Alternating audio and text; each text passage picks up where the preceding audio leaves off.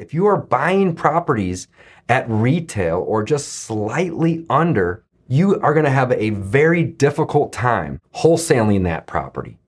You are going to have a very difficult time fixing it up and selling it as a fix and flip. There's not that much value to add by just rehabbing it if you don't get a deal on it. This is game-changing information guaranteed to raise your real estate wholesaling business with actionable steps you can take immediately to navigate the ins and outs of wholesaling and start making money today. Join us as we put our guests in the hot seat and dive deep to dissect their strategies for success to enable you to duplicate their results. You're listening to Wholesaling Inc., the only show dedicated to making you a fortune in wholesaling. Welcome to the Wholesaling Inc. podcast, America's #1 podcast for new real estate investors. We know that finding discounted properties is the most proven path to financial freedom. And let's face it, we all want financial freedom and security, but so few of us have actually been taught how to build long-term wealth while still earning an income. The truth is, owning rental property is the best, most effective way to increase your income and build legacy wealth fast. I'm David Dodge, and on this show, you'll discover how to take control of your finances and make your money start working for you. I am here to show you how to build long-term wealth and cash flow while paying less in taxes through owning rental properties.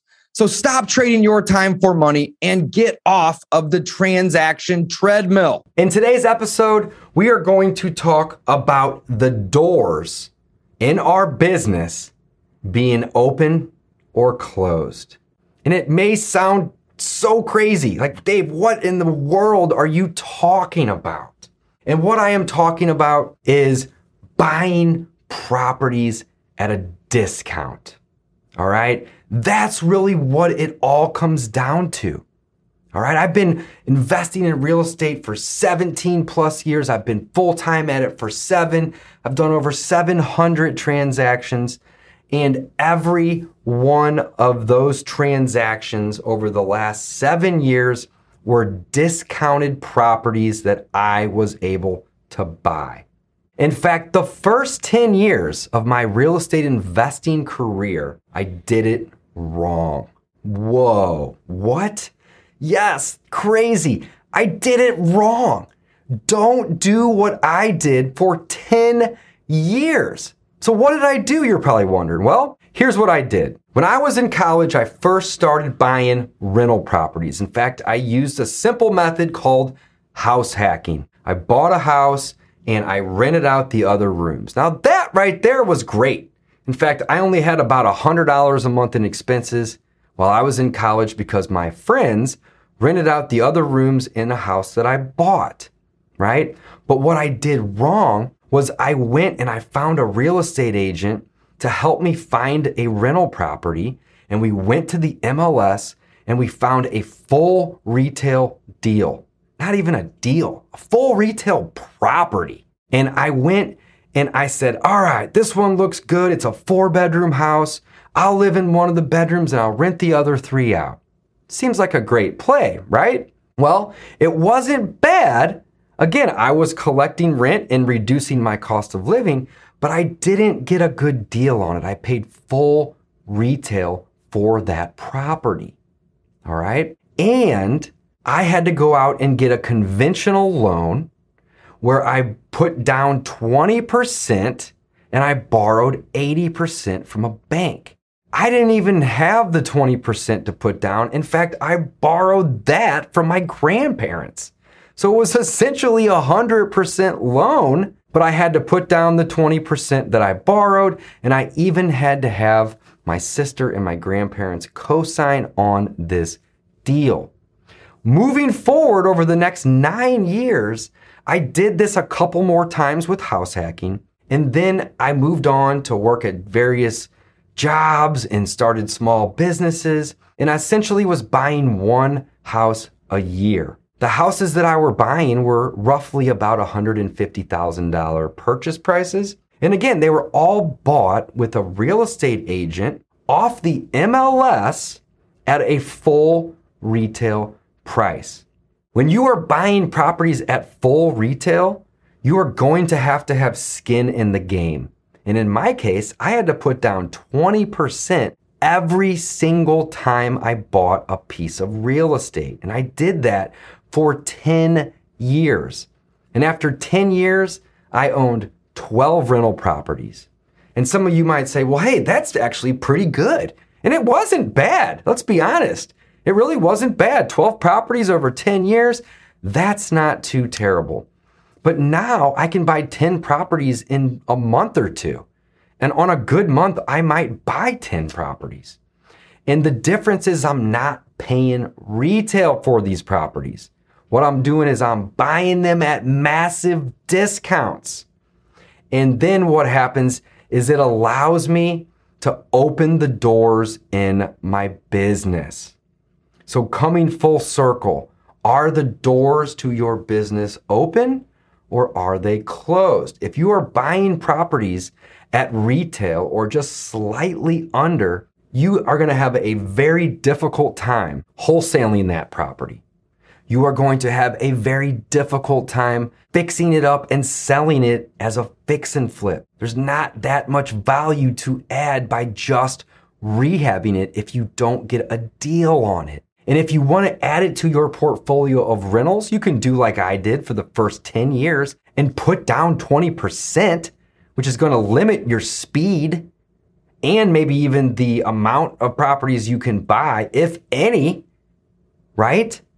So doing the landlord play or specifically using the BRRRR method is going to be very, very, very difficult if you're not buying these properties at a discount.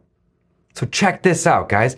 If you're able to locate a motivated seller and buy a great deal, you now have the ability to wholesale it. That door's open. You can run through it if you have a great price. If you want to fix and flip that property, the door is open. You can run through that one and go fix it up and sell it full retail and hopefully make a killing.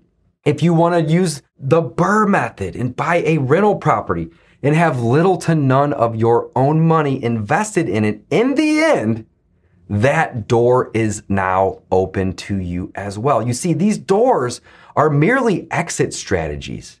That's all they really are. If you want to do some other things with creative finance or maybe you want to lease option it or you want to hold the note. Again, these are also other exit strategies, but by buying a property at a discount will allow you to open that door to that exit strategy. And one of the things that I see very often with my students is they will find a property and it's not a deal, right? And I help coach them into getting these properties at better discounts or moving on from that particular property because it's not a deal. If you aren't buying properties at a discount and getting deals, all of the doors to your exit strategies are going to be closed.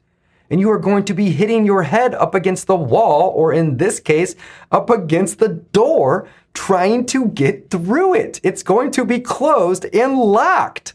So the best thing that all of us real estate investors, I don't care if you're wholesaling, if you're fix and flipping, and if you're a landlord, the main thing that we all need to be focusing on all the time is finding discounted properties. We do so by using direct to seller marketing. Now, there's somebody out there right now that's saying, well, I just found a deal on the MLS. Here's the thing, guys. You can find deals on the MLS. It's possible. It's just very unlikely to find a lot of them all the time. Last year, I had my best year to date, and I bought 162 houses in 1 year. I'm not telling you this to brag. I'm telling you this because three of them were on the MLS. They were listed properties. And the only reason that we even bought those is because the agent that had that listing knew that it was a house that needed a lot of work and that they weren't getting any interest or showings. and they reached out to my team and I and said, hey, we got this deal. It's listed. You know, we think that you're going to be able to get a good deal on it. Here's kind of what the seller's looking to get, or make us an offer. But at the end of the day, 162 purchases last year, 3 of them came from on-market MLS deals in my local market. So do not put all of your eggs in the MLS basket. The MLS, by design, is designed to get full retail for your property. Here's a great exercise that I love sharing with my students. You're a real estate agent and you go present to somebody that owns a property and they are looking to sell this property. And you walk in as an agent and you say, hey, John or Jane, I would love to help you sell this property. I'm an agent. Work with me. We'll get it listed on the MLS. And I'm pretty confident that I'm going to get you somewhere between 50 and 70 cents on the dollar. Guys, do you think that anybody in their right mind would want to hire that agent? No way. Agents come in and they say, Mr. or Mrs. Seller, John, Jane, I'm an agent. I'm great at being an agent. You should work with me because I'm going to get you as much as possible. The more money the agent gets for the seller, the more commission they also make. So by design, real estate agents are selling their services to sellers as full retail. Nobody's going to want to work with an agent that says, I'm pretty confident that I'm going to get you 50 to 60 cents on the dollar. So that's why I like to avoid the MLS, because the agent has already convinced the seller that they're going to get more for the property than all of us investors are typically going to want to pay for it. So the direct to seller marketing matters, right? Now, if we were to even take a step back from that and say, hey, why do real estate investors get deals, or how are they able to get deals? Well, it's actually very simple if you think about it. Everybody wants to constantly overcomplicate all things real estate. And at the end of the day, all we do as real estate investors, wholesalers, landlords, fix and flippers, is we offer to solve problems for people. Another way to word that would be we offer convenience to our sellers in exchange for a discount. That's it. That's all we do. We make their life easy, provide them convenience, and solve problems for them while simultaneously demanding, notice I didn't say asking, while simultaneously demanding a deal on this property. You see, from what I have experienced, the convenience can look like anything, right? It can be a cash offer. It can be the ability to buy the property as is and not require the seller to do any painting or cleaning or repairs. Also, another big convenience is typically speed.